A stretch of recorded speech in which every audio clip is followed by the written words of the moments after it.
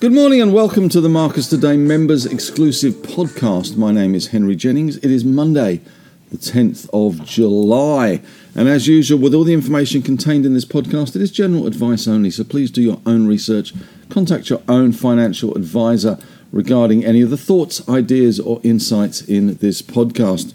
All right, well, let's kick things off as usual with this one on a Monday with the scores and the doors. And the index at the moment is up 14 whole points, or 0.19%, not really a massive bounce back after the 121-point drubbing that we saw on Friday. It was 7,056. We are currently up. It is a little bit of a quiet start to the week, I have to say. Mondays is usually quiet, but school holidays continue. The US numbers on Friday night were not conducive to a massive rally. We did get that jobs number coming in better than expected on some metrics. In terms of that headline rate, 209,000, far better than the 225 to 240 that the market was going for, but annual or average weekly earnings were up as well. So the US jobs market cooling slightly. This week, of course, we do get the US CPI number as well. That is going to be well and truly focused on by the Federal Reserve. That comes out on Wednesday. This is going to be the big one this week, as well as the US market kicking off reporting season on Friday. But according to Morgan Stanley, they are forecasting core monthly rates decreased to 0.27% in June. That is against 0.44% in May. Consensus seems to be around 0.3%. So we are expecting to see later this week a little bit of a decrease in that headline and core CPI number. So that is the one to watch on Wednesday in the US. So all eyes will be on that one. As far as our market goes, though, today, as I say, a pretty quiet start. Firm, but not the most exciting of markets so far. We do have green across the screen mostly. The bank's slightly firmer, CBA up around 0.3%. The resources up slightly as well. BHP up 0.5%. Lithium stocks doing quite well this morning. We have Pilbara up 2.7%. Gold stocks also bouncing back from the sell-off last week. Newcrest up 1.5%, despite the newspaper reports at the moment about issues with Cadia out in western New South Wales in terms of some of the environmental concerns there. CSL still very much in the doghouse, down another 0.5%. Oil and gas stocks better. Woodside up 1%. Santos up 0.9%.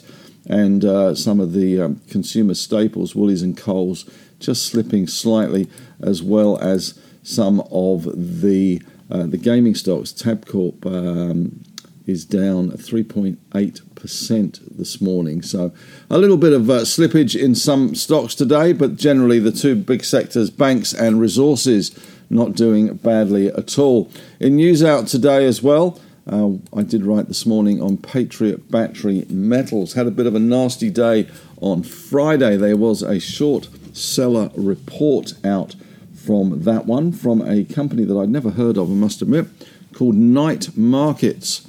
And as a result, Patriot has gone into a trading halt this morning on a number of factors, one of which was the short sellers report, so clearly the company is going to be responding to that.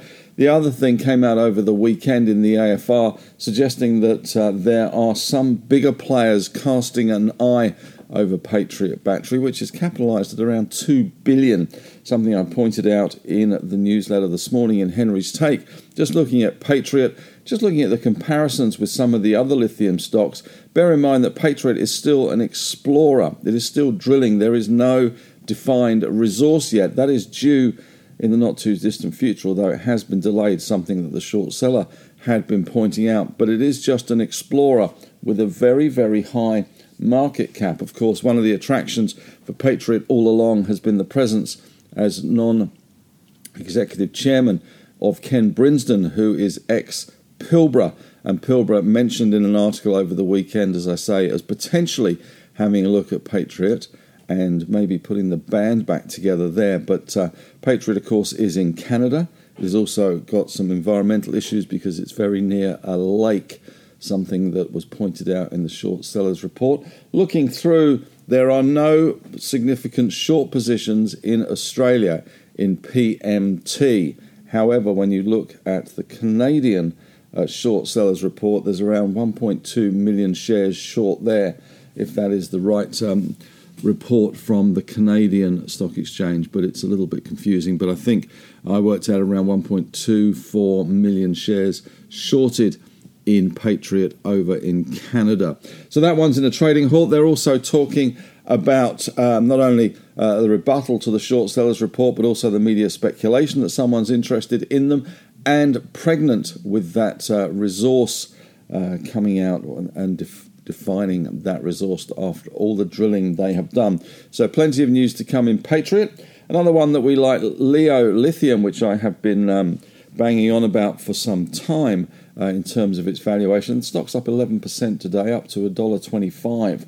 I think we first started talking about that one certainly some time ago, and we added it to the small cap portfolio at around $1 not so long ago. So that one is going pretty well. So that's up 25%. And Latin Resources continues to bubble up another 5.7% today to 37 cents. So that one's going well as well. So there's certainly a little bit of interest in the Leo and the Latin at the moment. Even a little bit of interest this morning in Liontown. They're up around 2.6%, sort of trailing away a little bit in the last few weeks. I guess $2.78 for Liontown at the moment. But certainly Leo and Latin continue to look pretty impressive in their performance and also in their valuations. If you consider that Patriot has got a $2 billion valuation, at least according to the market at the moment, and it's still only drilling, whereas Leo Lithium, with over 200 million tonnes of resource, admittedly in Mali as opposed to Quebec, but it has got Chinese backers with around 10% who recently bought in with a strategic stake, and it is close to port and infrastructure as well. You would have to think that Leo, with a valuation of around 1.2, 1.3 billion, does look quite attractive. So that's certainly something to bear in mind when we're looking at the valuation comparisons, trying to compare like with like in this sector. I have been focusing a lot on how much the resource ton is worth in terms of market cap, and pointing out in Latin Resources as well how relatively undervalued they looked with 45 million tons at Salinas in Brazil. Other news out today, Bill Evans, the longtime chief economist at Westpac, is moving on to a new role. He will be replaced by ex-Reserve Bank Assistant Governor Lucy Ellis, which is probably a good move for both. Bill seems to have been part of the furniture for a long, long time. Since 1991, he has been the chief economist at Westpac and has done a fantastic job. In news out this morning, obviously not all fund managers are created equal, and GQG Partners is up 3.1% today on the back of their funds under management announcement, whereas Magellan is down another 2.4% today. Have seen some downgrades coming through in that one. In the small cap space, Lindian Resources looking at raising $20 million in a capital raise there. They're currently suspended as well. We also had a bit of a surge in Ardent Leisure today as well. They've had a preliminary FY23 update saying continuing progress of theme parks and attractions. Following the recent April trading update, the group's theme parks and attractions business has continued to see year-on-year growth in visitation and revenue, with operating revenue for the last 2 months of FY23 up 21% compared to the prior corresponding period. So far this morning, Ardent Leisure's up 13.5%, so going pretty well on that one. A big jump. They had been in the doldrums. I suspect a bit of tax loss selling in that one coming into the end of June, but now back above 50 cents. It wasn't that long ago. They were 70 cents back in March, so maybe a little bit more upside to come in that one.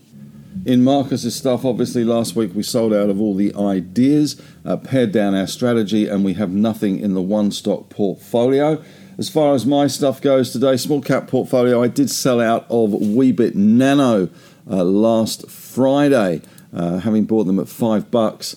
They were around $5.50, despite all the carnage that was happening in the market. I was happy to to get out of that one, take the 10% return in under a week or so. And today they're $5.35, so that looks as if, at least in the short term, it was the right thing to do. In other news today, in my article, just talking, obviously, as usual, on a Monday about the US check-in in terms of those fear and greed indicators. The US market's still in extreme greed, and that certainly has been borne out to some extent by the technical indicators as well, being in overbought territory for those big tech stocks. Big tech stocks, though, not first cab off the rank in terms of reporting. They report towards the end of this month, whereas the US banks and wealth managers tend to report earlier.